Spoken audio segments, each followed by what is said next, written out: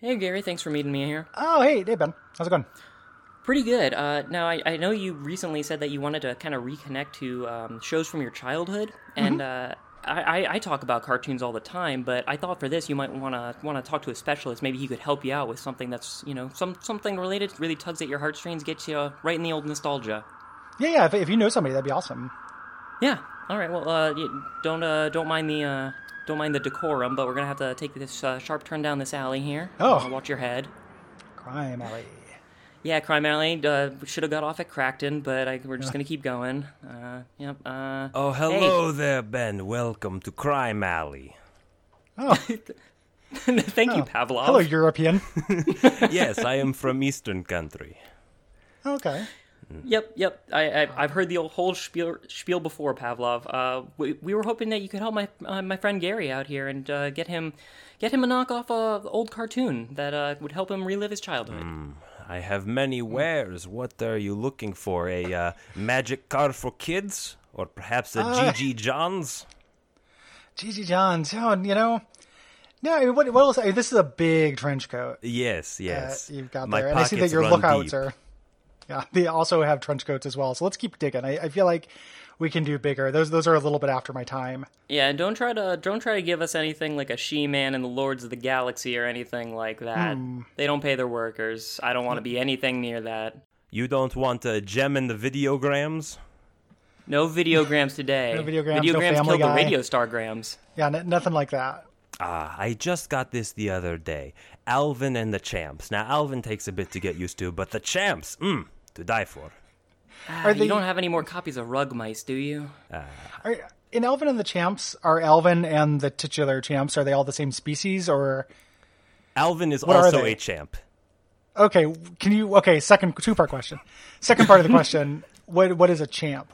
Champ. It is like a chump, but a little bit smarter. They get into antics, but they can't get out. Okay. Oh, like a Chinese finger trap. You are asking too many questions. Let's go somewhere else. I'm not a cop. I'd have to tell you if I was a cop, right? Did you bring me a cop? You can't ask him too many questions. He doesn't like being asked many questions. It gets him really mad. He likes to pretend he's the incorrigible Hulk. That's that you don't want to meet him when he's incorrigible like that. You want something very old, Detective Fix-It, or Who's Seen Camera in San Francisco? These are all actually really good. I'm old. You got to get into the boomer thing. I was an 80s. We got to go 80s way kid. back. Gotta go way back. Thunderclaws? Star of the North? No Star of the North. Star I of the was- South, maybe. Sorry, I didn't. As a kid, no violent cartoons. It was all cute. Do you have anything more wholesome? Like a Bay Yeah. movie. A Bay movie. Like a Having movie. a hard time parsing this accent, Pavlov. Excuse me, that is my own personal stash.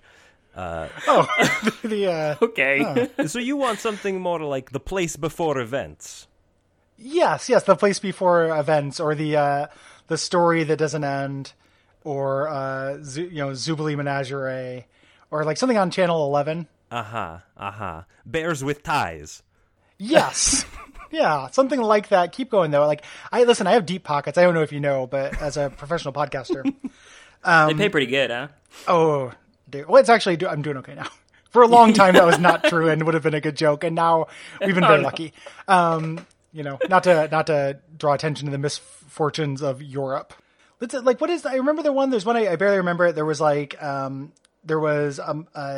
lady who had a bunch of kids, but they're all mutants, and they all lived in a playpen, and they mostly sat around in diapers and talked about Nintendo and Indiana Jones stuff. You are either talking about the Rocky Craggles, or perhaps... I have just one left, my friend. Okay. The last Deep in the code. Tiny Fuppets.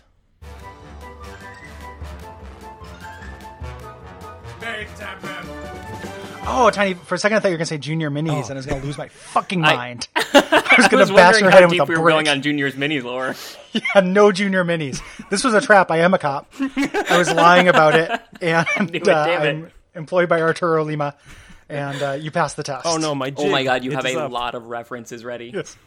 The jig, it is go. Guys, I was no help at all for that. I was just watching you both in the elements of which I am most familiar with, both of you, and just I was astounded. Aw. I'm glad I got to go through a lot of those. The only one I don't think I got to do was Earthworm Jimmy. Oh, Earworm Jimmy. I thought you were going to do like a adolescent diseased pirate frogman. Yeah, do we got something just, like can that? Do we have any more that we got to get out of our system before we can move on? No, you threw a lot of them in there. Doug spelled the I other think way. we're okay. Let's get this thing started. Hello, everyone. My name is Ben. And my name is Zane. And I'm Gary. And this is the Cartoncast, the podcast where we review old cartoons to see what we think of them as adults. I absolutely didn't stutter. I said it totally correct the first time. I am not spazzing out. Our dreams exceed our real life. Relatable content. Yeah, man, I wish I was a better improver so I could actually like incorporate that stilted, bad translation dialogue accent. But like, I don't know. Something that you've told me before, Zane, is that just like the improv technique of just trying to say random nonsense consecutively is like an impossible standard. Oh, the Dada monologues? Yeah. It's Dada monologues? I can go for about a that's- minute. It's no good. Yeah. Yes, so we have an exciting episode today. Yeah, we do. We have a very special guest here, one Gary Butterfield. Hello. Come on, Hello. you can come out from the green Come room on now. down. Hello. Musical guest. I assume that if I was coming on, they'd play the Watch Out for Fireballs theme, but with like Questlove Oh, yeah, we can... doing it. That'd be I'd pretty punch awesome. Jimmy actually. Fallon in the throat and go home. Yeah, we'll use your music as the outro theme.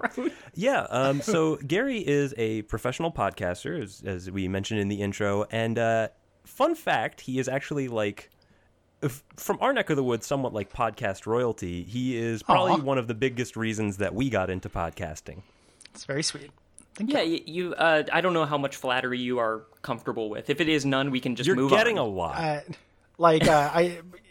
feel like if I was a meter, if I was filling up a percentage, I'm like near the top. I'm not topped off. Give me a Okay. little bit more. I'll give you a hint more. Just a little bit more. Give me a patina. Give me a garnish. It's like a Mob Psycho 100 situation. I'll tell you when to stop the flattery pepper grinder. You got it. Zesty. So I guess the most flattering thing that I can That's say, enough. which is also very truthful, which is also true, is that you kind of inspired me to start a podcast, and it is like incredibly gratifying and validating to have you on, and just like it's always difficult to meet your heroes because you wonder if they're actually as nice in real life as you hope they are. Thankfully, I had the opportunity to meet you recently at Duckfest, #Duckfest. The feeding never ends. And it was just a wonderful experience to realize that you actually were as nice as you appeared to be. And just, Thank you. just really great. I do I my honestly best. can't thank you enough. Very grateful. Thank you for coming, and it was a really, really great time. Yeah.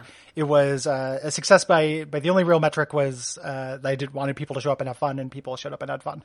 So it was really good. There you go. That's a grounded metric. But yeah, it is also a little bit surreal to have you show up on our show, because it's a little bit like if Ben Folds showed up to your piano recital.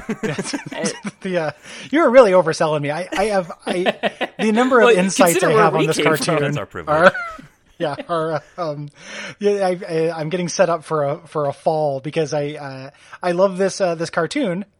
I don't know if I have that many great insights into it. So that's the other thing, because like we wanted to, invite you and show like, we've advanced a large bit that we feel like we can stand toe to toe with you and talk about cartoons and get into our normal groove. And you have just given us an impossible task with this show because it's not a show so much as it is like a social experiment. Yeah. So at the beginning, when we first started our email chain, you had pitched a couple of shows to me. And you're like, how about Exo Squad? And I look at it and I'm like, perfect. This is right up our alley. We love 80s shows. We love tearing into this weird bits of logic and figuring out how the limited animation works and all that jazz. We've been through He-Man and Thundercats and things like that. So we were just so ready. And then you're just like, scratch that. Hold my beer. Here's something you've never heard of and will never hear of again. Nobody else has heard of it, and it defies description. Well, here's the thing: is you had said initially cartoon, so I was like, okay, cartoon, and I didn't want to buy my favorite cartoons. Like a lot of them have been covered a lot. it's like Simpsons and stuff like that. Like I love that, but that's all been covered. But then you snuck in, you said web animation, and I was like, web animation, because I've had a couple about like a year and a half long obsession with this web cartoon, and have not really had a chance to dig into it. Mm-hmm. So I felt like I needed to spread awareness. And also a good excuse to watch the series again. Yeah. You have spread awareness to us. I have to admit, given that, it is so outside of our standard format, that it does feel like mild podcast hazing. Yeah. But it wasn't the intention. It is a genuine love. The admiration I have for this is all true. There's no irony. Yeah. I totally get it. And part of me is also thankful that you are forcing us to stretch in this direction, because we do have sometimes non-standard forms of animation. We have looked at, Fraggle Rock, for instance, or Red versus Blue, things like that. We one time even just did a show with just actual live actors and also puppets, just to kind of see what else we could do. It was a total disaster, but it's a good podcast lesson is that there isn't a governing body. Like, who's going to stop you from doing that? Right. Do whatever you guys want. Yeah. If you have stuff to talk about. Too true. And that lets us talk about this cartoon, which, normally we look some stuff up, try to give it some context and some grounding. It's really hard for this, because it keeps sending me, these weird fake websites and intentionally misleading reporting on it. Yeah, web animation is a curious form of cartoon, because it doesn't have to, it doesn't much in the same way that we don't have a boss. Yeah. It doesn't have a boss. It doesn't have to adhere to any sort of syndication standards or formatting so that they can grow their brand. It's just, here's stuff that this one guy thought was entertaining and decided that if other people thought it was entertaining, that they should see it too. And that's why there's 9 episodes 8 years ago, and then 5 episodes last year. And that's it. Yeah, so how did you find out about this? What was your journey? Oh, good question. So, I don't know. It literally, came to me in a dream or something. YouTube suggested it, I think. Now I need to know about your algorithms. No, I just random click. I might have been watching in the Muppets movie. There's a Muppet Babies sequence where they do this song that I think is really catchy about growing up, and I might have been watching that, and YouTube might have been like, "Well, you like the Muppet movie. You might like this surrealist Portuguese knockoff cartoon." And then I did, and I went real crazy for a while. I had, last year my birthday was Tiny Fuppets themed.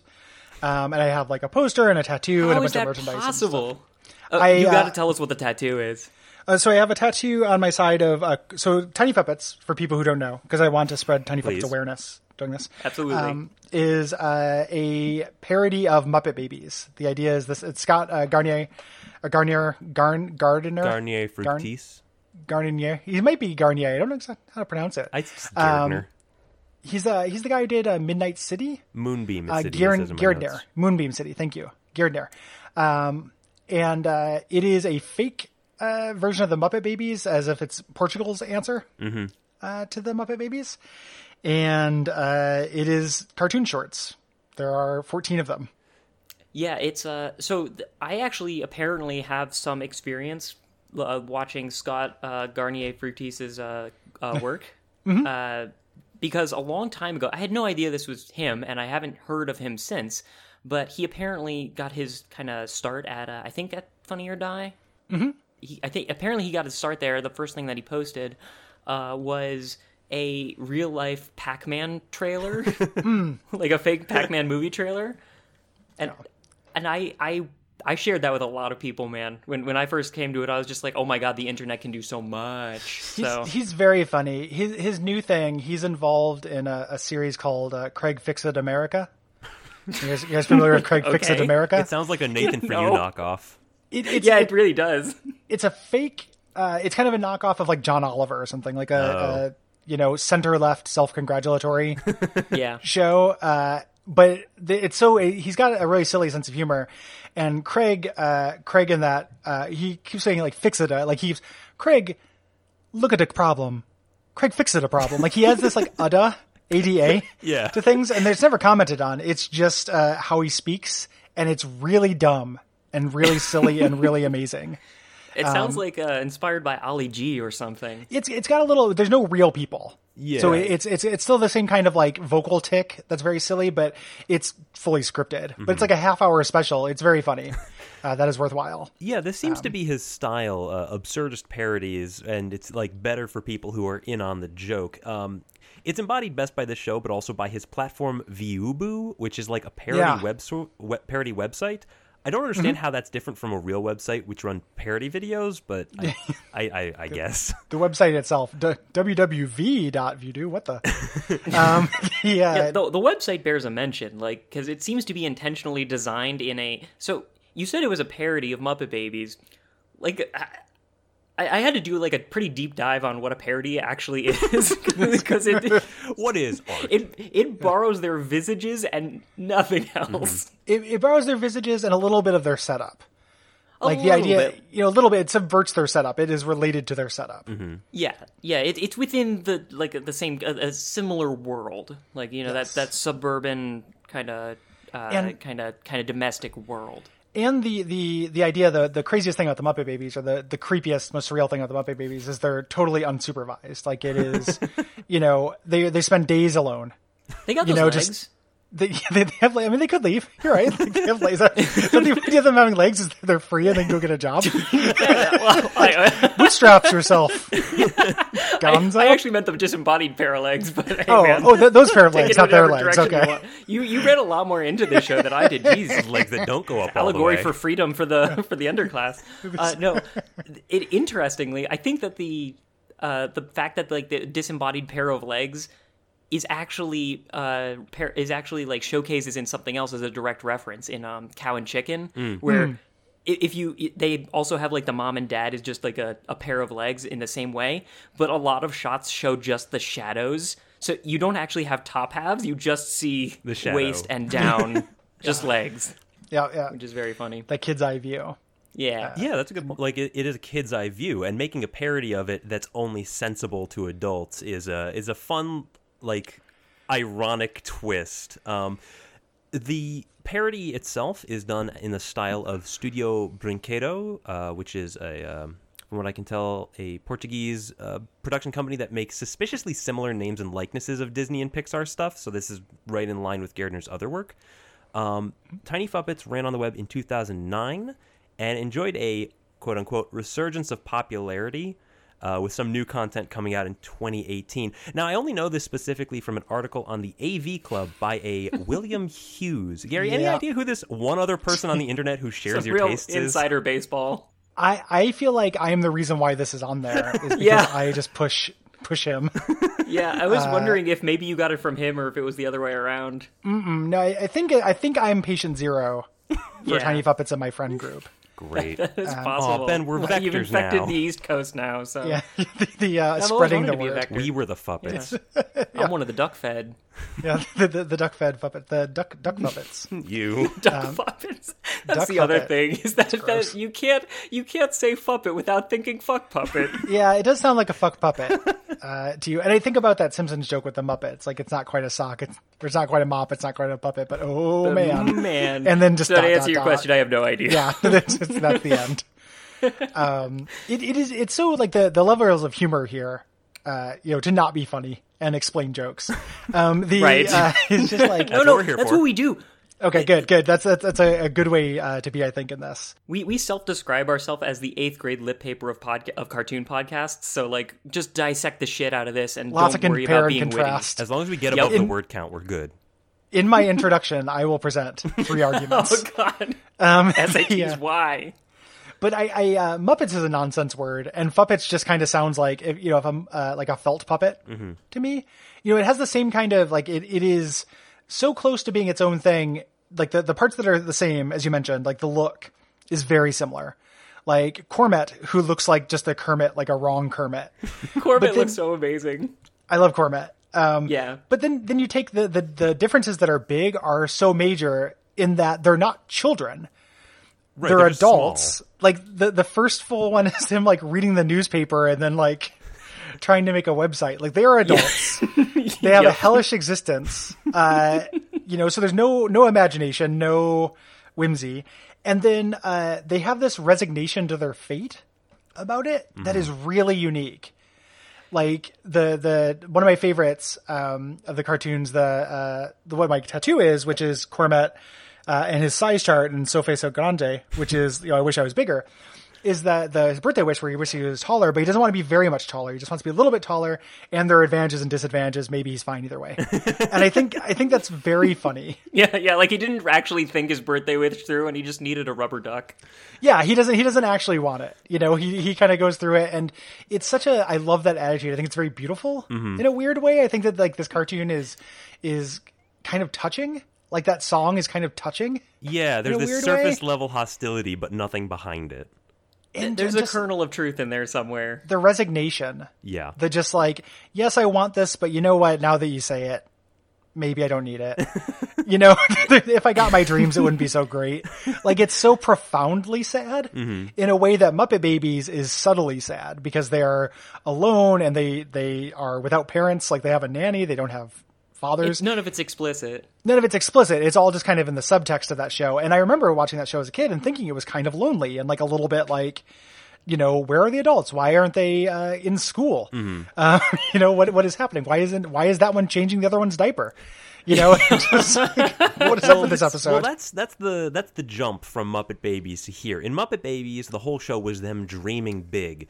And maybe in the future it would come true, maybe not. Here it explicitly does not, and they just have to accept that. And they dream so small. Yeah, it's not like a lot. The dreams are so small in a way that I love. Like just normal situations that they get into that are just very pathetic. It is very pathetic. The Christmas episode, very pathetic. Yeah. They're just kind of trapped. And there's all this, the domestic issues with their version of Nanny. And her implied abusive father is just very funny to me. Like, it's very dark. The adversarialness, like, it is pathetic and sad and kind of touching in a way that I think Muppet Babies hinted at. Yeah, and that's a lot of where like the surreal kind of humor comes in, is that contrast between what is, on its face is a very comedic and lighthearted visage. And then the second any of them open their mouths, it's so deadpan. It is so dead serious. And that contrast is just really enjoyable. The seriousness is big, like is a really big part of it. Mm-hmm. Like they're very serious. And like all the different little musical cues that go along with that, like that dun dun, like stinger noise when, in the Christmas episodes, and they're hanging by the Christmas tree, and Cormet tries to talk to that Nutcracker figurine, and he's like, "Hey, Stretch. Yo, Stretch." Yeah, Don't tell me. He said, "Madre Dios, Madre Dios." Yeah, he doesn't respond. Oh my God, he's dead. That's another thing we should probably point out for the listener. The show is in Portuguese with English subtitles, but both of those are just like kinda. It's very clearly Portuguese in an English accent, like he ran it through a translator. Like, this is not a native speaker. Well, here's the thing, is like some of them are not native speakers, but later they get live action people and the creator of it. Yes. So I really wanted, someday maybe someday I will ask Scott about this or find out like what his connections are. From what I could find, he just hires people on Fiverr. Okay, that's great. That's phenomenal, because it's the performances are very good of the human actors, the people with the actual native speakers. Mm-hmm. Oh yeah, and some of them feel more native than others in this. That is walk so us through funny. That hierarchy? Cormet sounds fine. Yeah, like Cormet is fine. The meeps are something else. The meeps, the meeps are amazing. Yeah. Miyamo Bruiser. It's so good. It's actually Bruiser. even farther than just mistranslation. Like, it's even farther than just running it through the translator and getting something back. They intentionally translate it to words that do not exist. Yeah, so keyboard Which is becomes so alpha funny. panel. There's no Google translation you can do to arrive at disastrophe. Like, that doesn't, you can't do that. Yeah. And, like, it actually is really similar to a gag that Homestar Runner does, which is, another web animation with the character of Sonor Cardgage, where he'll, like, just cram words together, like, Excard on me. And, like, that's the joke. The joke for those of you who are willing to get it. Yeah, if you're willing to follow. Like, the translation humor, like the direct translation kind of thing, because that's what they're going for. Like, sometimes there will be portmanteaus or just incorrect names of things, and sometimes though it's just an awkward phrasing that would be a direct translation. Or like involving kind of colloquialisms that are so much more complex than the actual thing that they're saying. So like Cormit could say like ignorarios va dormir. I haven't taken Spanish in a long time, dude. But the literal translation is just ignore them, go to sleep. But what it says on the screen is ignore the tall giants, hit your pillow. Yeah, hit your pillow. Like it changes the meaning of it to make it. There's like a quality of this that I've noticed in other things where language becomes catchy, almost like music. Does. Like there are enunciations in this I find very catchy that will get stuck in my head the same way songs will. So like the episode where they have the Christmas party, or not the Christmas party, they just have the party, and everyone comes over and he's introducing the guest, and there's the M&Ms that come in, the knockoff M&Ms called D&D, and he's like D und D, and the way he says it is very funny to me, like, and very catchy, stuck in my head. A lot. And the deliveries they're awkward and stilted, but also like confident might be the word. Like there's something to it that feels by no means, none of it feels improvised. Nothing sounds natural. Everything is being read from a script in a way that's very intentionally wooden, almost like a mumblecore. Kind of movie. Like these are the Tenenbaums, the Fuppets, the royal Fuppets. The royal puppets. His most honorable Fuppet. Yeah, yes, his Fuppetness. The crown jewel. Well, this does seem to be, a pattern of Gardner's work where it's absurd, quote unquote, but there's clearly a lot of intentionality, and it's surreal in the Dali way, not in the lol random way. That's a good point. Yeah. It clearly depends upon a cultural framework. It requires knowledge of the Muppets, parodies in general. Like the tone of it is such that it works in the year it was made, and it works now. It probably wouldn't get very far in like 2002, the way Homestar Runner did. Well, now there's so much nostalgia for that kind of .com boom era, like shitty website with, like if you look at the website, that is also kind of a joke because it looks like something from like the late 90s that got thrown together. There's tons of empty space. It's all crammed together with like contrasting colors that don't look good together. It's kind of a work of art in its own right. Contrasting it with other web animations is really key because it's not Radiskull. I don't know that guy. Not familiar. Radiskull, he is like another early web animation. Okay. And they're just like, there wasn't really that kind of surreal humor. Like I couldn't point to the joke. It was just kind of a delivery, like an angry delivery and stuff. Right. But here, the joke here is it's surreal and it's a little bit like subtle is the wrong word because like Tiny Fuppets isn't subtle. It's silly. So it's very silly, but there are layers to it. Like you can so for example, like the internet episode, like the one where they make their website, the first proper episode of it. Episode caught me real off guard because it was the first one I had. It's a really good one. Like it's one of the oldest ones. It's still extremely good. Where they have like, they make their website. And him saying back, like, soon the world will know our story. And it's just their faces. It just says slowly. Amigos. And that's the story. Like friends. And he's so important about it. Like that's a joke. That's not just, the Radiskull saying something in a goofy voice and yelling a lot. Right. Like there's a little bit more to it. There's a lot of intelligence behind it, I feel like. It's not like a foamy kind of thing. Yeah. The way he gets the idea to make a website is he's reading the paper and there's a picture of an internet millionaire who's been jailed. And his takeaway is not like, oh, these are crimes or like anything like that. It's you can make a lot of money on the internet. Yep, and they do it by making a website that's their story, to like lift us up where they belong. Or I can't remember the song they have, the MIDI that plays in the background of their website. That has been in my dreams the last couple of days. Like this hit me in the brainstem. It's my it's my mouse pad. Oh my god, man, that's so my Tiny Fuppets fandom. Oh, you got Tummy in there. That's got to be a knockoff. It's pad. I kept it. You can see there's the mouse pointer where they're going to remove him. Yeah, that's you the have screen to cut cap his face. Yeah, he's got poison bites. So maybe we should provide context because there are characters technically that are knockoffs. Most of them don't have much. Like even the Wikipedia is like, except for Cormit, none of them have much personality. Yeah. And Emmanuel does, I would say. He has. I like the way he talks. I don't know that he's in like a zero is a number kind of way. Yeah. He's the mean one. I'm the main one. God. The best thing about him is that he's called Emmanuel, which is a nice. really Every good. time he said that, all I could think about was Batmanuel from the live action series The Tick. Yeah, very similar. Made me smile each time. I do love Cormit, and mostly because he's just pretty cold and ruthless compared to like Kermit, which is just a real fun contrast. And he looks.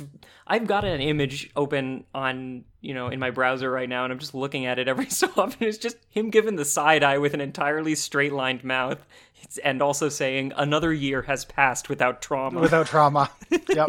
He doesn't smile, which is a big, really important part of Cormit. And neither does so Miss Woman, who is the Miss Piggy, very on the nose. His girlfriend. She does smile. She is the more gentle of them, but doesn't do a lot either. I wanna camp out on Miss Woman for a second, Senora Moliere, because it's common in older cartoons for there to be a woman character and for her to be just as superficial as they are explicitly stated. Yes. Yes. Like that is how they used to do it in the Captain Planet style of diversification, is that you just put him there and don't worry about how well we're treating this subject material. But in the old days, in the 80s especially, you would have, He-Man, there was a woman on the group, and you couldn't give her any personality because someone could get mad, so that she just looks like an extra. Yeah, Teela mostly hung around with her dad. Yeah, in that exactly. cartoon. And then Evil Lynn did the same thing for Skeletor. Right. And you could tell she was bad because her name was Evil Lynn. Thankfully, then She-Ra came around and the patriarchy was destroyed once and for all. Yeah. The secret to She-Ra is that was such a horrible cartoon. I want to like one or it. the old one? The old one. I haven't seen the new one. The new one's supposed to be very good. The old one was not a good cartoon. No. I liked Hordak. I think he's cool looking. But my boyfriend watched it a lot as a kid, and he agrees it's pretty not good. So is He-Man. It's not like He-Man's good either. He-Man is not a good cartoon. It does not stand up, the old one. No, it doesn't. It still touches my heart. Like, I still and part of why I wanted to go through an 80s cartoon with you is because, like, in the way that Tiny Fuppets touches you, like, touches your heart directly. Tell me where the Fuppet touched you. Yeah. Put your hand inside the Fuppet head. The 80s cartoons, He-Man actually touches my heart kind of directly. Like, something about those characters. I wasn't a kid during the 80s era of animation, but like something about it just looks right to me. I don't know. I can't describe it. Well, I watched tons of You're it both as crazy. a kid, like He-Man. Cartoons started with Rugrats. For me. Shots fired. I don't know if that's shots old fired. Man. I loved He-Man when I was young and watched it. Like, I don't turn my nose up at any nostalgia. No, stuff. You like what you like. Yeah, but it is I can't remember how we started talking about that, but I remember thinking of She-Ra as an adult as being like, oh, that's when like that was a cooler, more sophisticated show than He-Man. And then I watched some of the episodes with my ex-wife, and it's not. It's the exact same show, but like worse, more poorly written. Yeah, it's actually a little bit worse. I'm sure the new one is very good. I've heard it's very good. Mm-hmm. Yeah, we actually did an episode on like doing a classic Cartoncast compare contrast essay on the old one versus the new one, and we all kind of agreed that it's pretty good. Mm-hmm. Sorry. Yeah, go ahead. You just mentioned the name of our podcast, and I just have to. This was in my brain. Our podcast, the name of it comes from the fact that the logo is eggs. Like we have an egg theme for whatever reason. Mm-hmm. Sure. We don't know how it happened. After we started the podcast, you guys started talking about eggs constantly. Mm-hmm. And it was just like, what the hell is going on that eggs are such a podcast like go-to word? We started talking about eggs, and then we stopped being able to talk about eggs. Like, we had our night egg thing, and then we found another podcast did that. It's like an Armageddon Deep Impact thing. Like, I dreamed of night eggs, and then somebody else on Twitter was like, you can't do that. That's somebody else's bit. And I'm like, I dreamed it. What do you mean it's somebody else's bit? It came to me in my sleep. It's holy. Like, it's mine. Yet. It's copyright it's dreams. It's going to be a whole Reddit crowd trying to endorse you, Nightmare all over again. Yeah, exactly. In your dream, you have to send a letter to yourself. Yeah, exactly. I have a dream SAS. Dream self-addressed self-envelope. Yeah. I also hope it's not too off-putting that we just have this incredible catalog of information on you and your work of the past. No, it's okay. It is. It happens. It is a hazard. I understand. Anyway, so we got Gonzor. Gonzor is deliberately the most wooden voice there is. Monotone. right? Gonzo is very blank. His eyes crack me up. Which is weird because in the original Muppets, like Gonzo is the funny, like off the wall, crazy one, and he's a wacky one. I do love him in that. I love him in every year we have a tradition of watching a Muppet Christmas Carol, and I just love Gonzo walking us through and breaking the fourth wall. He's a classic character, and this guy is just Gonzo. so. He's the anti-Gonzo. Yeah, he's just a weird blank. Like, and that that is the joke. That's part of the joke. Like, there's not really, he's the least characteristic of them. He's Cormit too. Mm-hmm. There. And then you have, let's do Tummy last, because Tummy, I think, is a really good long joke. Okay. But Anna Manuel, who is Animal, and I think the joke here is Animal and the Muppet Babies. For some reason, like all the Muppet Babies, anthropomorphic, cognizant. Like, if you feel like if you spend some time with them, you could teach them to read. You couldn't teach Animal how to read, though. Animal is subhuman in a way that the other Muppets are not. Mm-hmm. Yeah, they kept him in the attic. Like, it's Bart's clone or Bart's twin kind of situation. Throwing a bucket of fish heads once a week for Animal. And it's a Fuppet called It. Yeah, it's just they don't treat him like humanely at all. Mm-hmm. He plays the drums. He screams a lot. Like, he has to wear a chain. He has that chain around his neck. I forgot about the chain. Yeah, Animal's not. It's not great. He is a feral child. Animal's not treated well. I love how in the intro he's just like, me also. Me also. I'm the mean one. Like they're all terrified of being abandoned in their own ways. Mm-hmm. Yeah. Mm-hmm. The nanny. Oh, the nanny. Oh, yeah. Let's save Tummy for last. There's also the nanny. Yeah, we see her in the Muppet Babies cartoon where she's just this pair of legs, very very warm caregiver. Here she's more like a malevolent presence, like an elder thing. Like a keeper. I don't think she actually exists. Warden. Yeah, I think it's a figment of Cormit's imagination. Like half-wits. My door bears your guts. These are the evils in the world, and this is how they manifest in his mind. Because they're never active in the world. It's just Cormit yelling, "Get out! Never! Yeah, You're not my real mom." A taste of your own medicinals. Just take that. And again, to me, I think this is a clever touch because the Muppet Babies. Nanny would come in and be like, "Are you guys doing well?" And they go, "Yes, Nanny." And she'd go, "Okay," and then leave for weeks at a time. And who knows what she did or what? I don't think she fed them. Like, it wasn't a caregiving relationship. She was very warm. No, yeah. But there was what was actually there didn't stand up to a lot of scrutiny. Here they make that subtext textual and just like, no, this is basically a warden. It is a squalid hellhole that they live in. The arrangement that they have, who knows? And it's an animated show. So it had to be made that way. They're not real characters. And then you get Arturo Lima, the creator of it, who's just like, they crawled out of my imagination into your heart. It's like, he's very warm, but he gave them this horrible life where they live in a squalid hellhole and have adult worries, but no adult resources. I love that they added series creator Arturo Limo, to add verisimilitude to this charade. Like, there's an 80-second long video, and he's like, I want to make it clear, these were not parodies. They were not ripped off of the Junior Minis. It's the other way around. And the fact that we get an even lower budget version of the cartoon is just a great, like, how low can you go type situation. And the Junior Minis are terrifying. Like, the Junior Minis are this weird, terrifying, like, even more surreal, like, art cartoon. It looks like something that'd be on Aeon Flux or, like, on, what is that? Not Aeon Flux, the Liquid Television. Mm-hmm. It's a little meta in that way because like if you came to Tiny Fuppets without being kind of indoctrinated or engendered toward them in some way, you might at first glance think of them as kind of haunting and terrifying, which I did. Yeah, until I kind of got acclimated. But and if you look at that video, it says the Fuppets are not ripoffs. Obviously you're like, oh, this is going to talk about the Muppet Babies, and then he brings in a third thing. It's a very. They good never joke. acknowledge the Muppets. Like it's not that would ruin the joke. And the Muppets are like warm and fuzzy, and then the Fuppets are like, well, they're not great, but they're at least like round, which tells me they're they're safe. Neutral. And then these Junior's minis are just like a wet cat. Yeah, just really terrifying squiggle vision. Tyrants. But Tummy. Sorry, go ahead. Well, I was gonna bring us into Tummy because I think let's do Tummy. Tummy is a really good long joke. On this Explain show. what you mean by that, because I was pretty torn on Tummy. I just mean that. So like the joke. So Tummy's the unpopular one. He's the butt of all the things. Like things just don't go right for Tummy from the beginning. Right. And just having him be a character that everyone kind of tolerates, and and how they keeps going to new and new lengths until it kind of climaxes with the Halloween episode. Right. You know, it's just, I mean, it's a consistent joke rather than a long joke. It's not like there's a huge setup and then a sudden payoff. It's more just, of course, when they do the 3D versions of them, they can't do Tummy. And the implication is not well, just there that was a virus. He has a poison bites. And it's not just that they couldn't do it. It's that they did do it, but he's in this constant screaming, like a Jacob's Ladder-esque pain. DSL noise plus like Windows fail.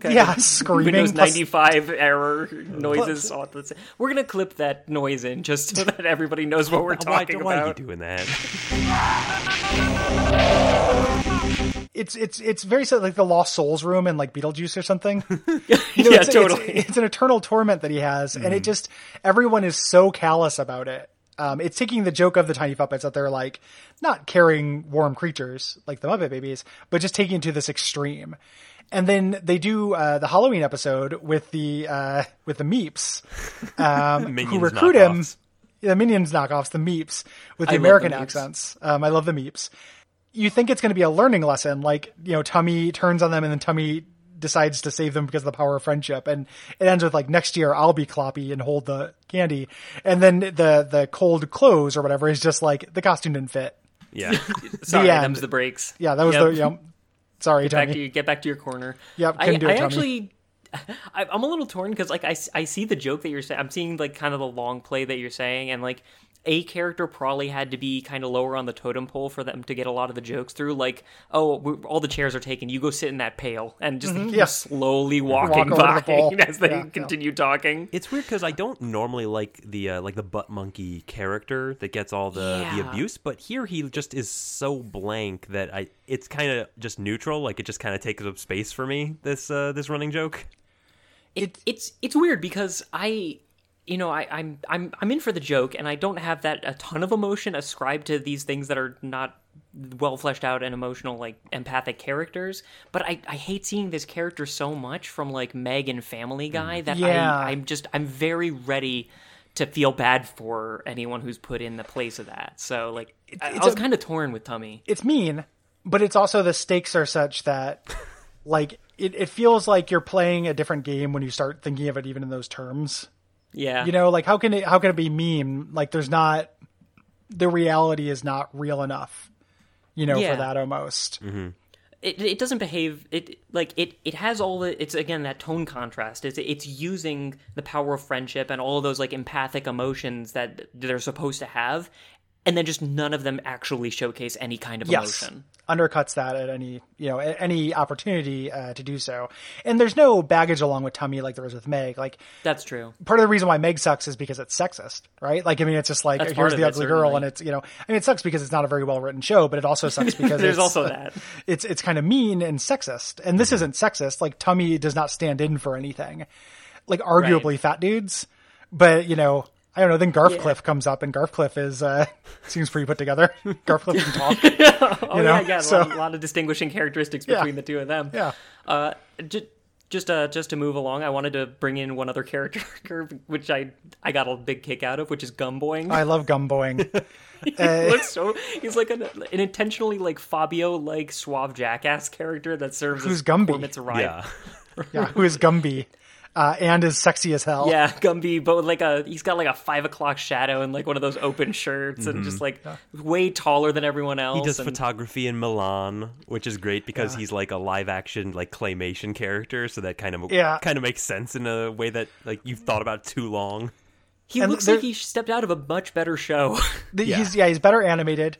They have that great throwaway joke where she's asking about Milan. He says it's very scenic. There are no beaches.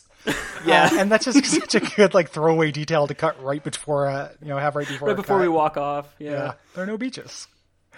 That is a high quality construct, and it's what they set up with the cliffhanger last year at the Halloween one. Is Gumboing recruiting the Meeps because he's got like the eye patch from when the owl swooped in. Yeah. It's a good freak show. I escaped an owl today. Yeah. I could lift over 8 ounces. Cormit's like jealous dialogue to try to win back Miss Woman is so funny to me. It's very good. Very So sweet. we mentioned that there was a 3D aspect to this. So after 4DX. after a like 4DX. 7-year-long hiatus, it came back with a few episodes introducing the new 4DX experience, which takes advantage of 3D animation.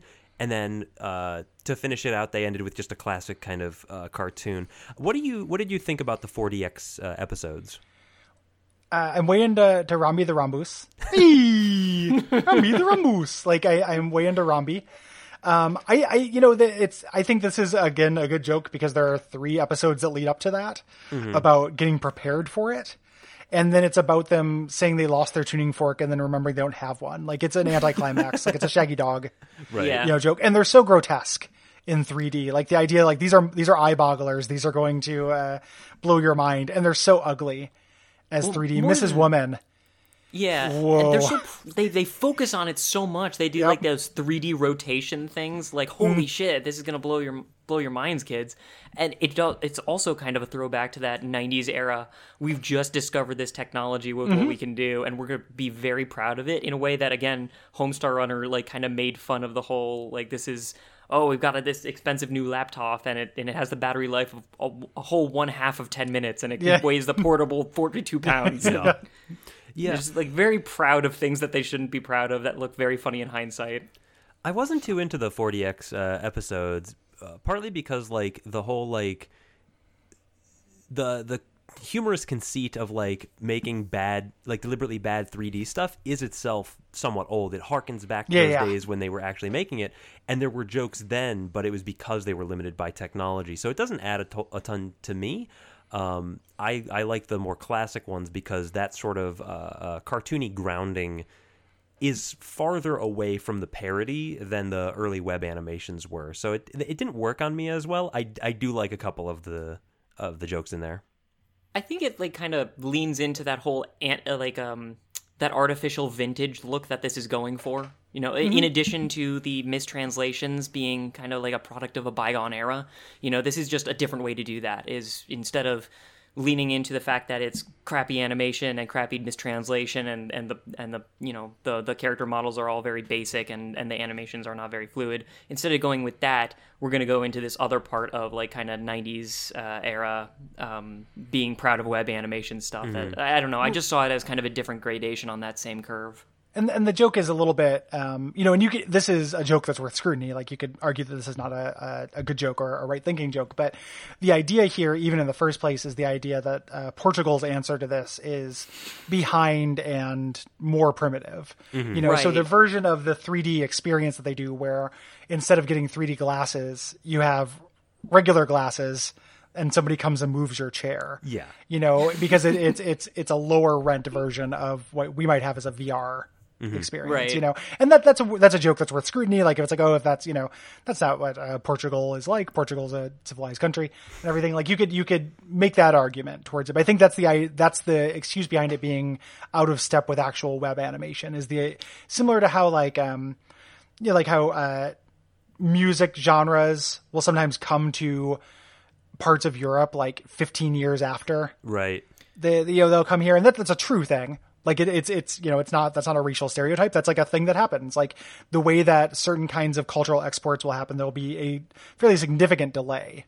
To that. You see that all the time in Japanese in Japanese animation where like they're way into like Yankee hooligans and Elvis gangs and stuff like 20 years past the time when it would actually be relevant to the United States, and it looks very jarring to us. That's what I think they are riffing on with being able to do this technology. And then they package jokes in it that I like. I would agree that it's not original as far as just like so bad it's good, but I like that. I like the Tummy Has Poison Bites. I love Rambi the Rambus. He pronounced ping pong ball as pinga de bola de pinga de ponge, which like I cannot, brook any problems with. And then it just ends. Like it's this huge build up. It was over the course of several months. And then it's like a non-story. Like it is a intentional anticlimax. Right. So this is one of those things where the joke might have hit better for you because you had built it up over those months, constantly clicking the refresh button and making sure that you caught all the fresh Fuppets news. All my we just Google alerts. kind of zoomed through it and probably not even in the right order. Like I'm pretty sure I learned how to get my 3D glasses at the local photocopier after I watched the 4DX event, which I'm sure it made their No, heads see, spin. for me, I got the 40X ones toward the end of my viewing, and it was like, okay, I already know to expect subversion. Yes. So I was kind They've of trained primed you. for it, and also like early internet stuff is itself much more subversive than like the classic, very earnest 80s and 90s cartoons. So I think that's probably why it didn't hit as hard for me. There's a 6-year break too. So like if you were like, I didn't get into the Tiny your Fuppets game. when they came out, but I was into them for a while and there was nothing. And then I got to be very excited because they were coming back, even Yeah. though it wasn't a 6-year break Yeah. between them. But I think that's all part of the joke as well, is just like, we were gone for so long and now we're back. Like I was thinking about, the other day I was listening to, the second Dr. Dre, the 2001. The Chronic- later Dre. The later Dre, that mid Dre that has still Dre and stuff. And half the songs are just him being like, fuck you. You forgot about me? Go eat shit. I'm back, motherfucker. I'm going to kill you. I'm back. What were you saying while I was gone? I will destroy you. And like half the songs are all that. Like there's that like, don't call it a comeback or I will throttle you kind of energy to it that I think is like, that this is not as nearly as aggressive, but it just made me think about that. Like the distance between them contributes. Yeah. They're very defensive about their imagined fame. Like you Yes. see that's a very consistent joke that they make. Is like, this is the president of the internet. You've been you've won. You've won. Yeah, the internet. you won the internet. Yeah, basically, like here are all of the. Here's the greatest award I can bestow. The recommending Ayudar. star or The whatever. recommending star. Yeah, Yes. something like that. Yeah. Like that's a pretty consistent joke that they make. Is kind of touting their imagined fame and being very defensive about it. Which works pretty good on me. You had mentioned the the mistranslation angle. I kind of wanted to camp out on that for a second because in addition to it being kind of a core part of the comedy, it also feels a little bit to me like it's tinged with that. It veers maybe uncomfortably close to a wacky foreigner kind of territory, and I'm not really sure how I feel about that yet. Yeah, I think about that too. Like I think one, like this started in 2011 where it's like morality didn't change, but awareness of it did in a weird perception. way. Like where maybe it wouldn't come out now with that same joke. Part of it is the safety of the country, So like, the same way, the Simpsons can do Worker and Parasite, like the Russian Itchy and Scratchy. And that doesn't, is it technically, on the up and up? Maybe not, but it's not like they were doing something explicitly that calls into question an actively oppressed person now. Right. Sure. It's always a there are hard other thing ways. because and it's not like, I agree with you, like generally, it's just a thing that I think about where it's like, why is it okay for someone to do a like Italian accent? And that's fine. And then, but not okay. And the reason why is because of the cultural and historical context of like, we didn't enslave Italians. Yeah. We Yes. didn't, yet. Exactly. Like, look out, you pasta friends. Mario. But so there is a cultural context to it. And Portugal, I think part of the idea was it was a relatively safe target, at least at the time. The choice interests me because given that Tiny Fuppets is, in fact, Tiny Fuppets, like nothing in it is like based in necessarily a reality, is there anything stopping them from just like kind of creating a nation that doesn't exist and then kind of mapping onto that? Because that happens in some shows. In Doug, you have the foreign kid coming from like Yakastonesia. Right. Yeah. I think the intentional joke, I think the idea was that the Portuguese version of this would be low rent because of that animation company that did kind of the ripoff. Right. Well, you could still do that, like in Dilbert, where they have like Elbonia or whatever, and it's very clearly like a developing nation that it like should not really be. They shouldn't really be exporting jobs to because they don't have their shit together in terms of this industry. Like you could still do that. Well, it definitely helps for it to be a real place because that sells the idea that this could be a real thing. Like in order for the joke to work, the audience has to piece together the fact that it's a parody. It can't just flash in big lights on the bottom of the screen. This is a parody. I don't know, man. I feel like it screams it. Like I don't think that I missed that this is a parody for the world. It's not that. I think that Zane, I think that you're on the right track, but I think it's not that you have to figure out that it's a parody. It's that part of the joke is playing it straight-laced, like pretending as if this can be real. So part of the joke is they have the website. It's sponsored by Sumal, which is a real Portuguese soda that I ordered for my birthday. I was wondering about that. and for drank your Tiny Fuppets base for my Tiny Fuppets theme. birthday party. There's like so I drink that soda. It's a real thing. I think those touches of verisimilitude are really important to the joke. Okay. And I think you can also make the argument, and again, I'm not necessarily making the argument, I'm just trying it on.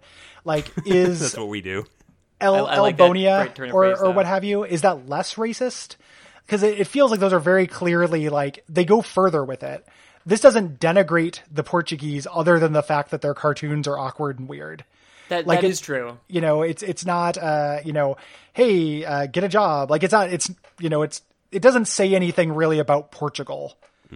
It's explicit as opposed to implicit here, I guess, Yeah. is the distinction. I'm not sure if that matters a lot either, but it's an interesting train of thought. I'm not actually, like, super offended by it. It's just, like, something that kind of quirked my eyebrow. It's worth thinking about. Me too. Like, me too as a thing. Like, I thought it was undeniably funny and then got really into it.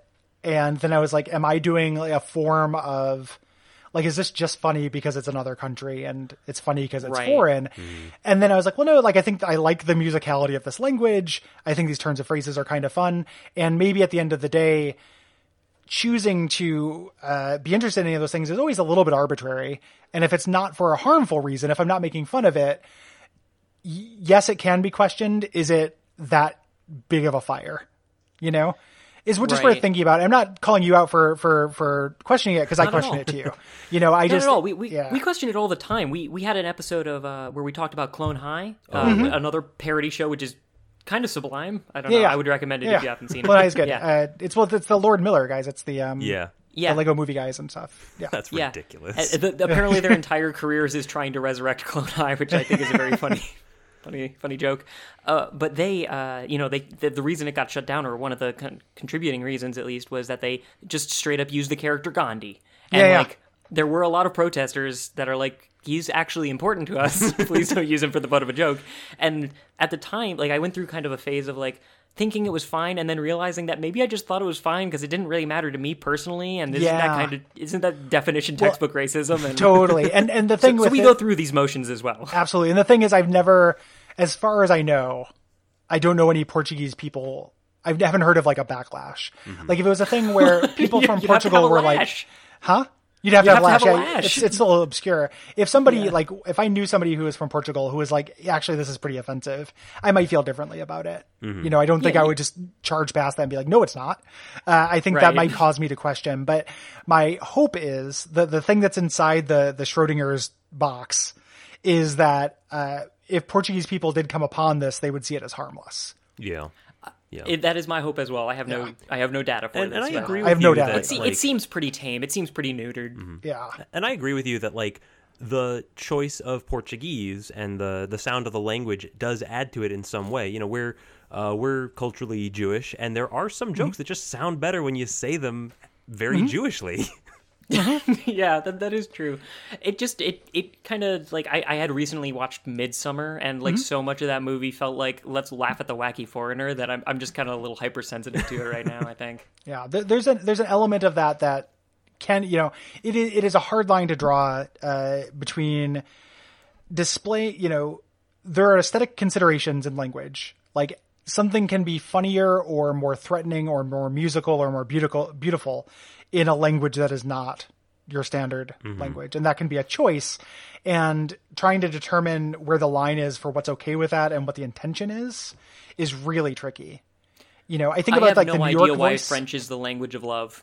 Is it because it just sounds good, or is it like a more cultural, like, and is that a harmful thought? Like, yes, it's a positive thing, but could you make the argument that, like, reducing a rich and varied culture to the stereotype, even if it's a positive stereotype, is actually negative? You're still reducing it. Yeah, I think you can make the argument, you know, and then you run into, like, yes, it's bad to do that accent, or it's bad to say, make a French surrender joke, better to make a French baguette joke, and totally okay to make a New York pizza joke. And all three are people, you know, that's are a national pastime. Individual people who have just as much right and complexity as any other group of people. And I think that if you go really, really far, you can say, like, well, let's just, you know, just don't make jokes about other people's accents and stuff, which I think is probably the right choice ultimately, but we're so far away from it. Yeah, it's like not eating meat. Like, I know you're right, but I'm not there yet. I'm just not there yet. I shouldn't drive my car, but Yes, I'm just not there yet. Like I'm just not there yet. Yes, that's probably, or I think about it a lot in terms of like, somebody will be online and Ben Shapiro will come up or something and somebody will make fun of him for being short.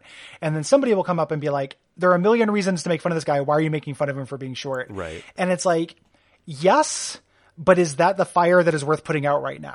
Like, does this person have the humanity that they deserve that benefit of the doubt after everything else? Maybe not. Maybe that's just not the battle that is worth fighting right now. Maybe it's okay to make fun of this guy for stuff because there are actually people who are being harmed by him. He's a legitimately harmful person.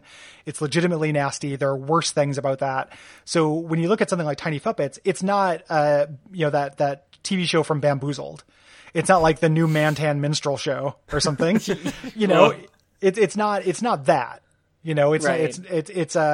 It's just a joke about direct translations and the Muppets. Yeah. It's not tasteless so much as innocent. Yeah, there's an innocence to it that I think makes it like, if you were judging by pass-fail, maybe it would still not make it. But we're not judging by pass-fail. We have there are students that need our help, and it's it's more oppressed people or more oppressed populations that are being more actively harmed, I think. People don't necessarily agree with that. There are people who are just like, no, it's your responsibility to do all of them. And I don't necessarily think that's a bad attitude. It's just, I'm just not there yet, like you said.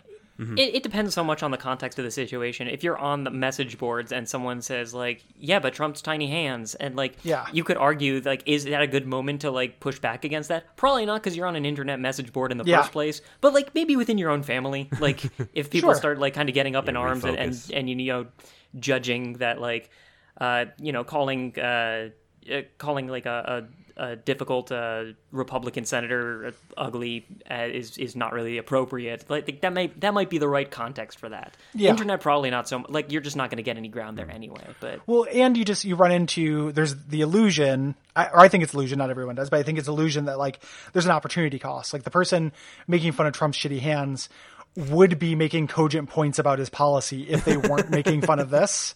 And I don't necessarily think that's true. Like, I think that sometimes, and I also think that there is a value in like the release valve, like there's certain people who I think, or there's certain kind of institutions that are actively harmful that to a degree do turn in a humanity card at the end of the day. Like, as a human being, a participant in society, I'm not going to make fun of how you look. But if you're responsible for like literally incalculable suffering, I don't extend you that courtesy. Yeah. Right. You've opted out. Your hands are fair game. Your tiny hands, think you're being generous. I thing. think the bar is actually a bit lower.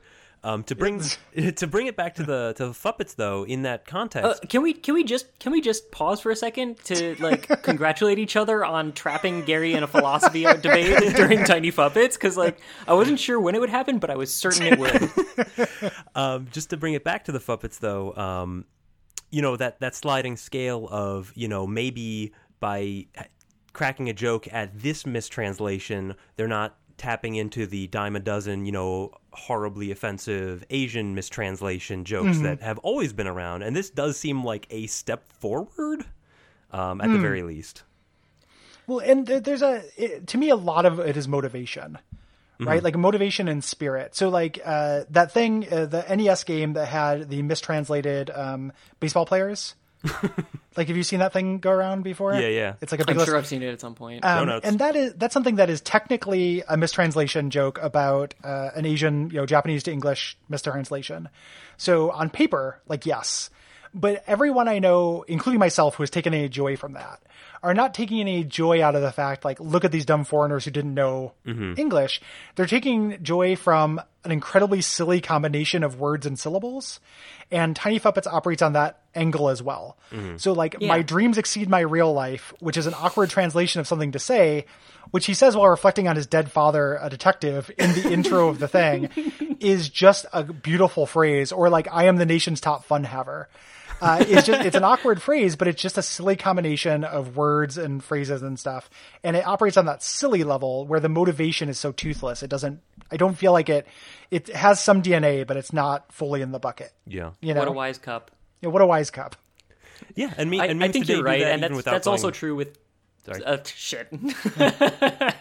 Do you and Cole ever do that? Oh yeah. Yeah. We just cut them out. Because from our perspective, and I know it probably doesn't happen, but from our perspective, it just looks like you guys just finish each other's sentences like old couple style. we don't cut out tons of stuff. We've gotten real good at it.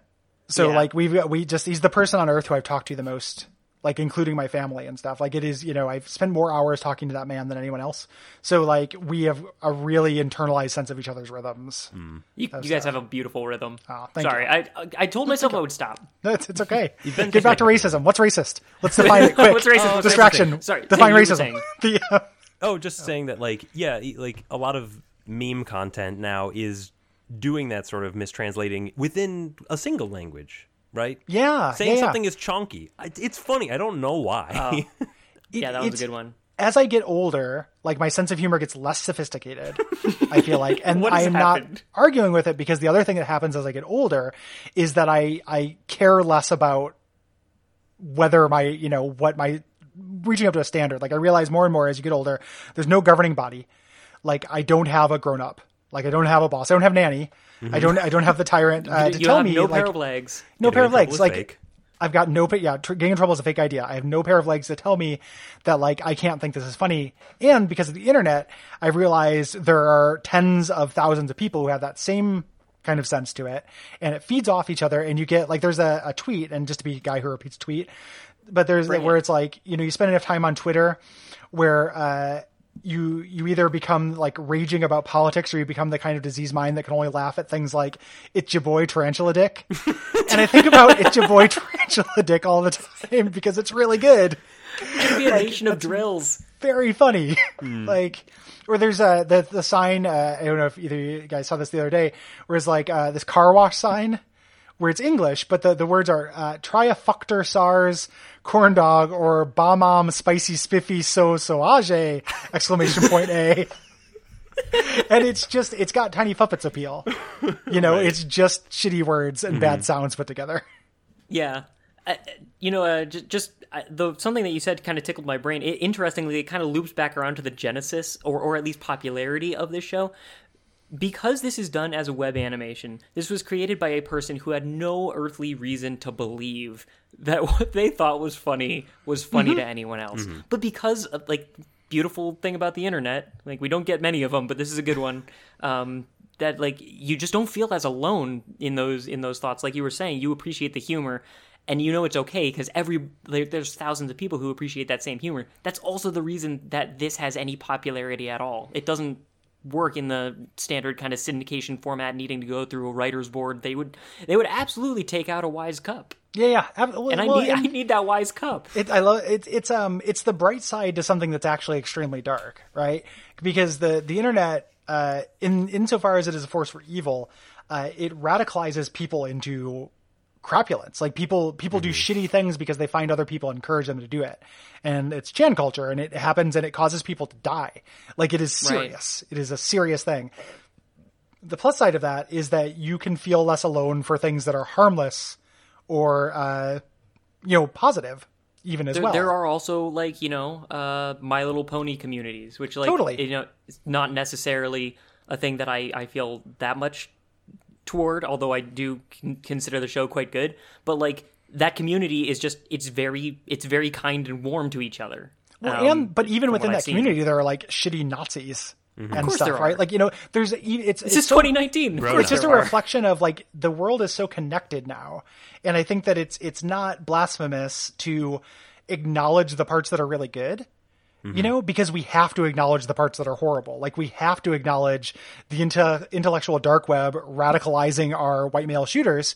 But while that's happening, the same thing that's doing that is also meaning that you can make a silly joke about fake Muppet babies, reading the paper and deciding to make a website.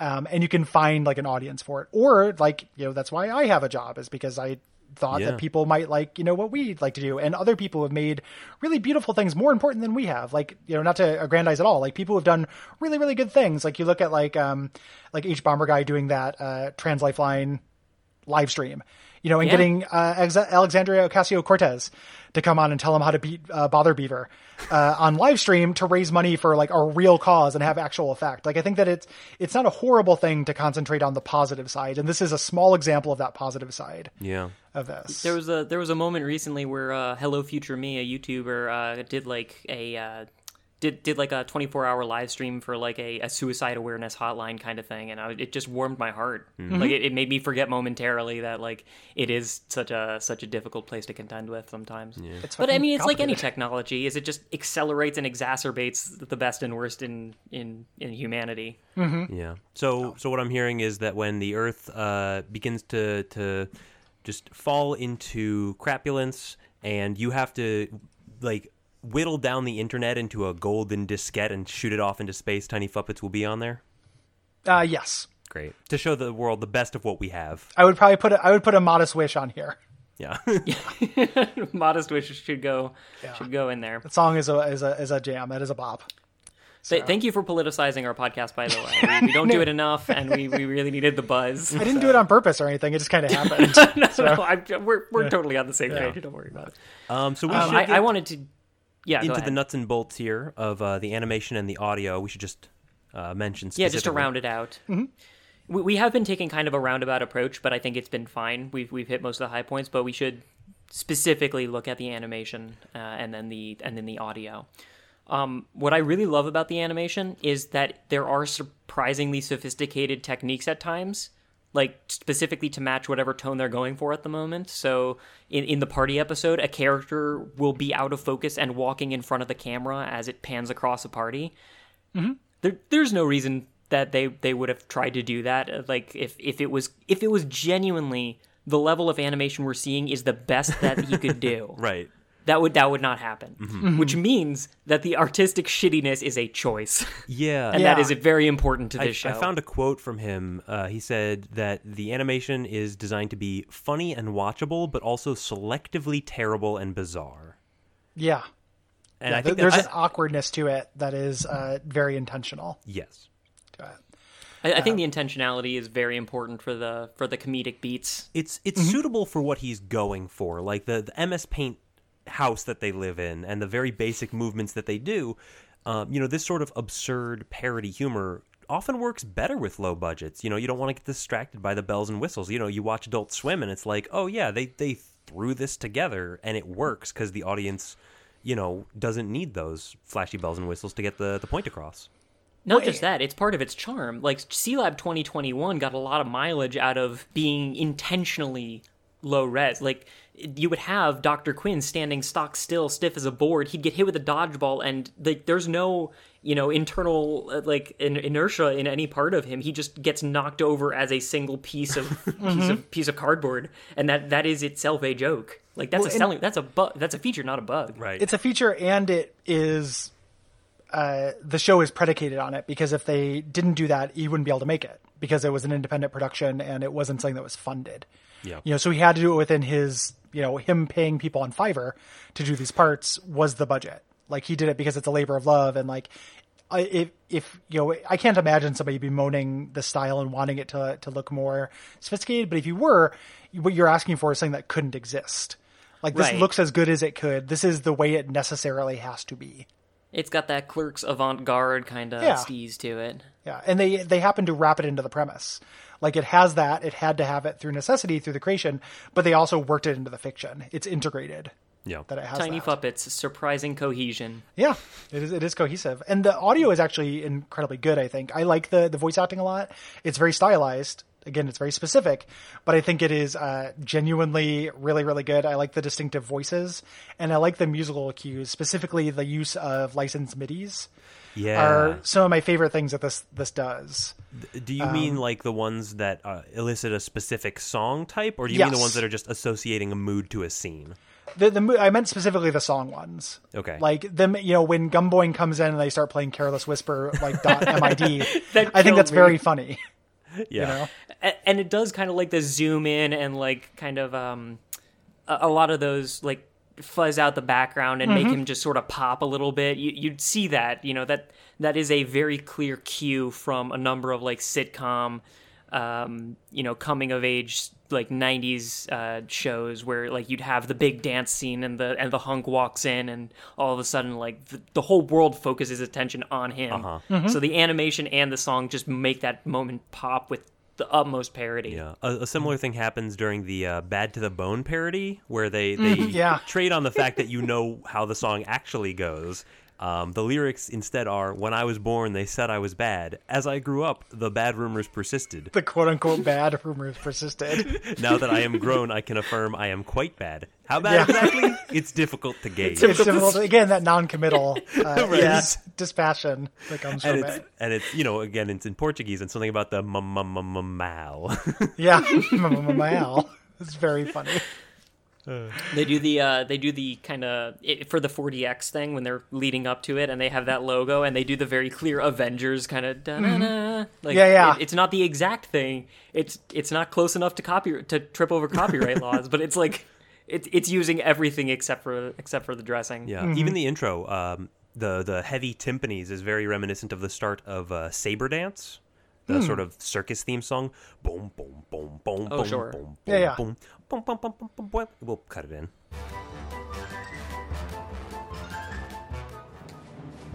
Yeah. It's always so cut fun. Out my dumbass singing. Just cut in the actual.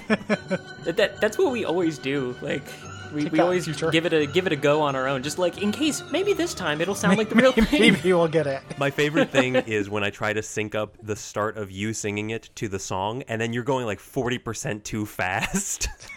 Got to use the change tempo tool, my dude. No, I like the incongruity. Yeah. It's my own personal joke. Audience of one.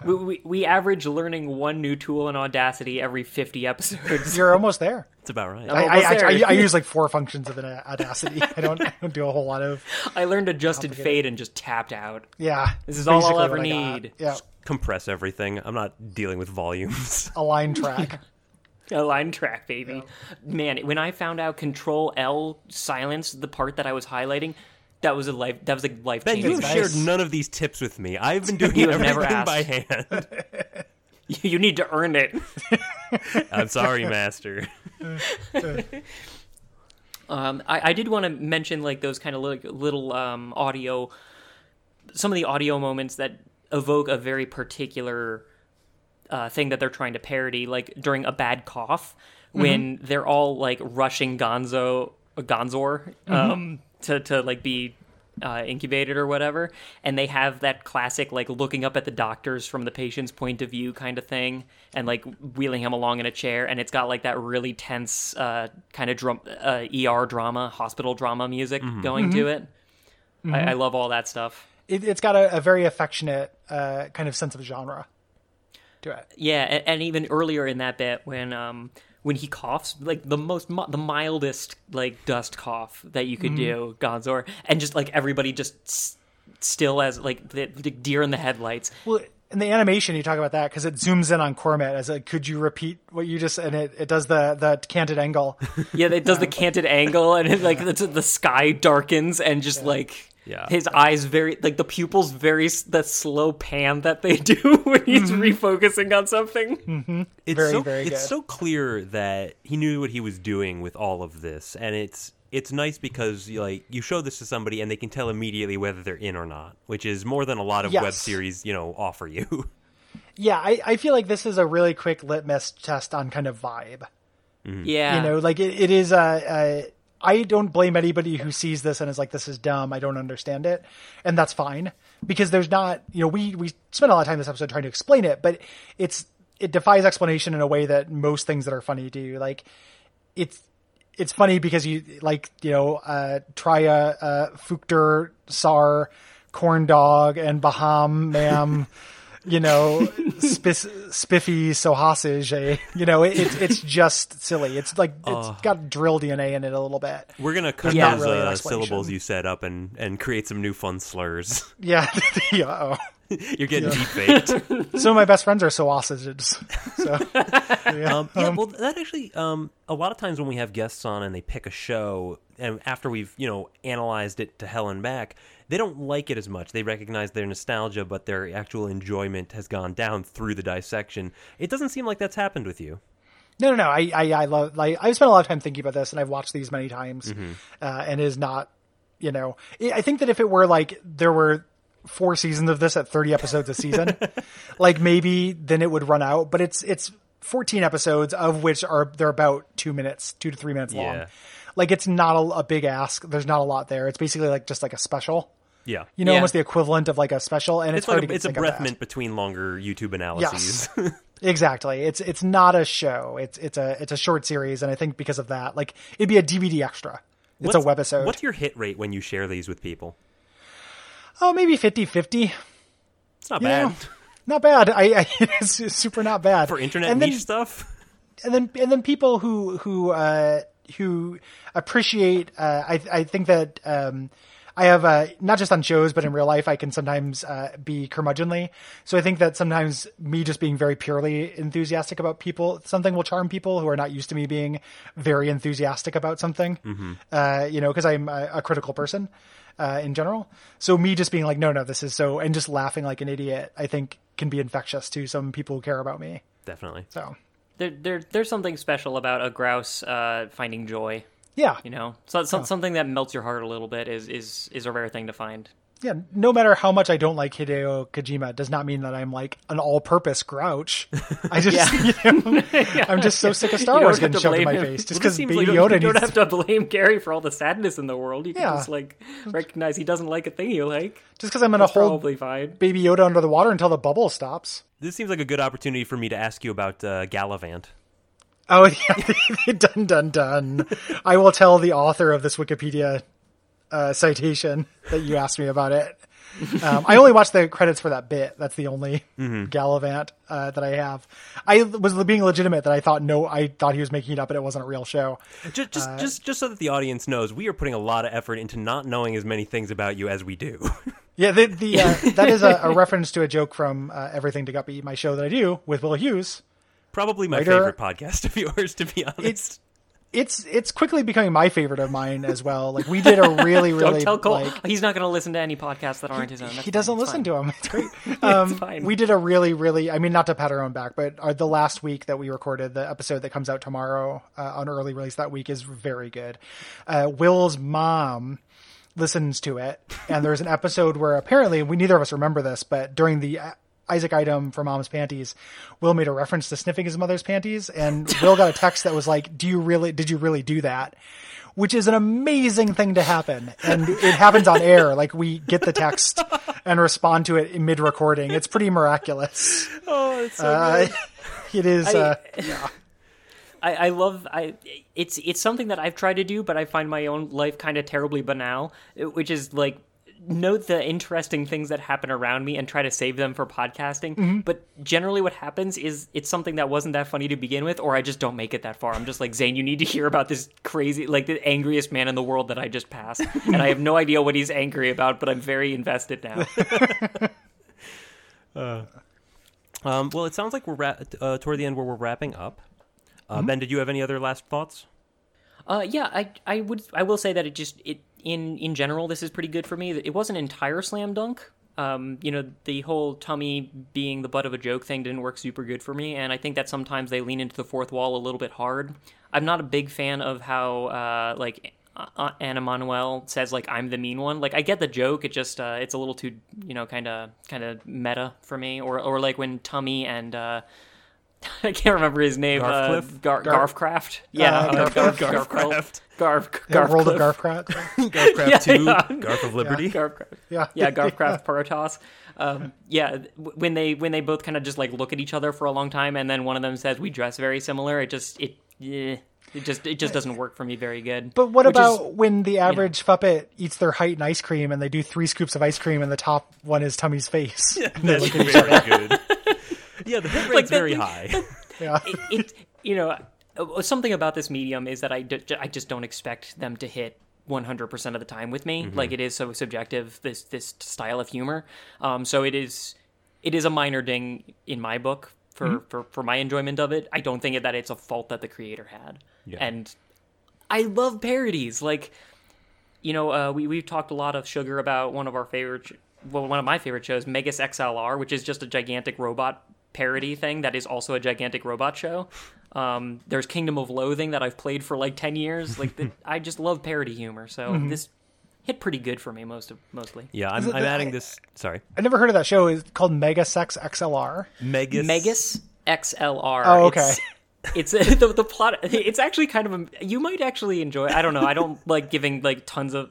I feel kind of greasy giving you a recommendation on air, but it is a show about a guy who lives in New Jersey. He's just like a machine hog and a game junkie and just like a do nothing 20-something-year-old, and he happens by a gigantic robot that has been disaffected, and he fixes it in a way that makes it so only he can use it, but the way he fixes it is he replaces its head with a hot rod, and now someone from the future comes into the past and tries to train him to pilot it, but like all of the buttons are all context sensitive, where he'll say like, I gotta go do this thing, and then he'll push a button that says go do this thing. They're all specific. That level of parody is real good for me. I'm adding this to my long list of things that I enjoy, but I cannot share with anyone that I know. I can't. I couldn't watch this with anyone, and I'm trying to think of like my friend group because like I share enough weird crap with them. Like, yes, it's good, and they would enjoy it, but not more than the other weird crap that they're already sharing amongst themselves. I don't know. I don't know. I feel like Andrew Spawn might enjoy it on like just a weird wholesomeness angle. Oh, fun fact here: the creator Scott Gardner has a podcast The Ride, about theme parks, which I just found delightful because we also have a buddy who has a podcast about theme parks. I haven't listened to that. I've heard of it, of course, but I have not listened to it. Podcast The Ride? Yeah. Which I'm interested in, but I just since I don't commute anymore, I don't listen to nearly as many podcasts. Yeah, I've got a backlog. Good problem to have, but that's how most of my podcast listening time was spent.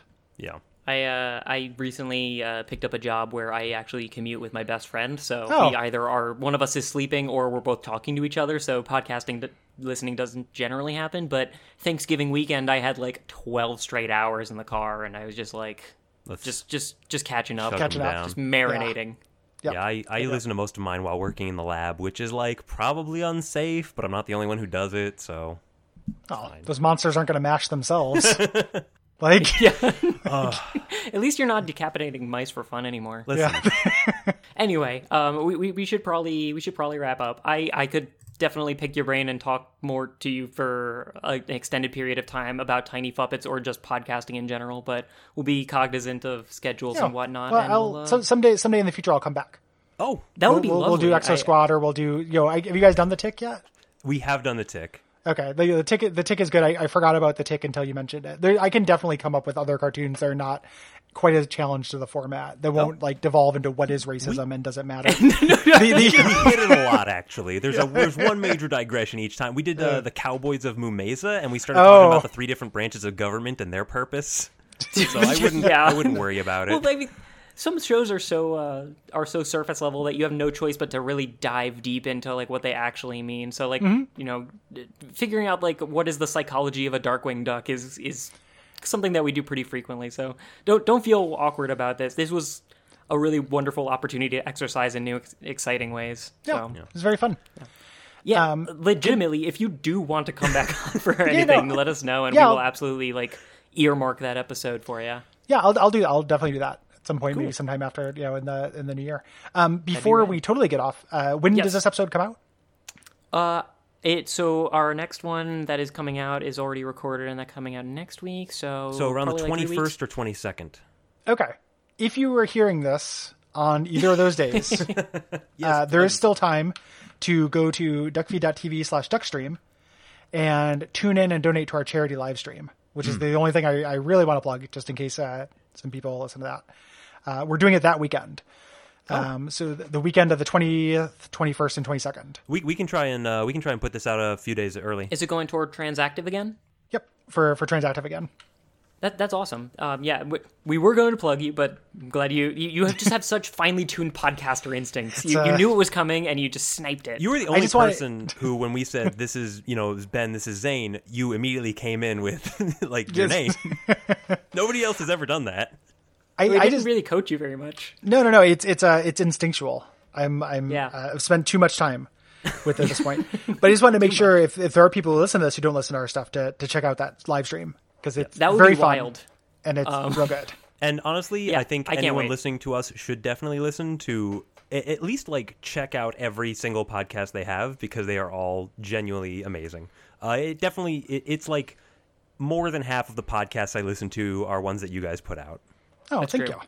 Thank you very much. Appreciate Yeah, it. and I won't get quite so self-deprecating as to say like it makes us obsolete, but like it definitely is it's a similar style and has. If Definitely don't say that on here. No, I did. Yeah. It's fine. There's room for everybody. It's a big pie. Yeah, sell. But like they dwell in a lot of similar spaces of like picking apart the things that you remember from your childhood and a lot of similar tones. So if you do listen to us, check them out. Absolutely, highest recommendation we can give. And is there anything else you want to plug before we wrap up? That's the big thing. I really want people to, we do that live stream every year, and it's a really great part of my year. It's a really thing. I'm very lucky to be able to have the opportunity to raise money for a really awesome cause. And it's a really good time. In addition, like I get stuff out of it as well. It's very fun. But the main thing is we're there to try to, to help an organization. So if you're able to give, it'd be really awesome if you're able to, and it will be fun to watch. We definitely will. Yeah. Expect a donation from Uncle Branches. Oh, that'd be awesome. Yep. Very appreciated. It also lets me fulfill my dream of handing somebody a giant check once a year. Oh yeah, that was my condition I should when I send first Happy went. Gilmore around. You can get he's just waiting on those. Okay, so thank you very much for coming on. What are we, Zane? I don't remember how the outro works. Ben, you ask me what we're doing next time, and I ask tell you what you. you're doing. Okay, it's very straightforward. And then what? We almost got through all of it without butchering our own format too much, but not quite. Zane, what are we doing next time? Well, Ben, we're going back to cartoons that do make logical sense, plot, characters, progression, all that stuff. We're watching fired. As Told by Ginger. Yep, going back to Lumpy Town. We haven't done Rugrats, but we have done other Klasky Supo stuff, so like Ariel Monsters and the like. So I'm looking forward to reinvestigating them with As Told by Ginger. And then how about after that? After that, we are going to have a different guest on, someone from our childhood. Actually, oh god, he has decided he has come to us and was like, "I have a voice. Just give me a platform and let me speak." And he wants to talk about a project that he's doing, which is resurrecting kind of memories of our first D&D campaign where he was the DM, and just kind of putting them down for posterity. And so we will be kind of doing a half remembrance episode and a half episode on the animated D&D cartoon. Oh, phenomenal. Yeah. That'll be fun. Yeah. That's a weird show. That'll be interesting. I don't remember almost anything from our old D&D days. I'm going to expect that you remember a bit more than I do, Zane. It was honestly, very formative because, we had done D&D before with our babysitter, and that was very wholesome and emotionally fulfilling and self-esteem positive. And then just this really creepy guy just controlled our D&D destinies for a few years. And we're like, I guess we're all friends now. Yes. Just good. constantly weeded out. Y'all got ventured. Yeah, it was pretty. I don't know. I remember those being really fun, but it's possible that it's because I just had no other friends during those days. Anyway, Gary, you have a history with Dungeons and Dragons? Oh yeah, yeah, very very much. We shouldn't have assumed that you had a platform to plug or anything like that. I definitely could talk about D&D quite a bit. I love the D. D und D. D und D. I wasn't sure if that joke was intentional. Because it comes off with a German thing, doesn't it? D und D. All right. Well, Ben, you want to close us out? Yeah, so if anyone is interested in following us, you can go to our Facebook page or go to our website, cartoncast.com, or our group website at fancybat.com, where you can check out the other shows on the network, such as Empowered, a podcast about superpowers, and what we think about if we would have them. Also expect an episode where Gary features on one of those. And it's... if you want to give us a rating or review on Apple Podcasts, please go ahead and give us a 5-star rating and tell us what you think. And more than anything else, please just tell your friends about the show. And now we usually do a little hey, you got a pun stinger to close us out? Oh boy. No. On the spot. Sorry. On the fucking spot, though. No. Just saying anything in Portuguese or... I did. I took lessons. I did my obsession. I did Duolingo for about 6 months. Well, you saw Gary Butterfield, you sao homim. I am a man. I am Gary Butterfield. I am a man. Yeah. Very nice. That's what I got. In any case, as we sign off, I just want to wish to everyone, I can't wait to become consumed with Yuletide spirit. Another year has passed without trauma.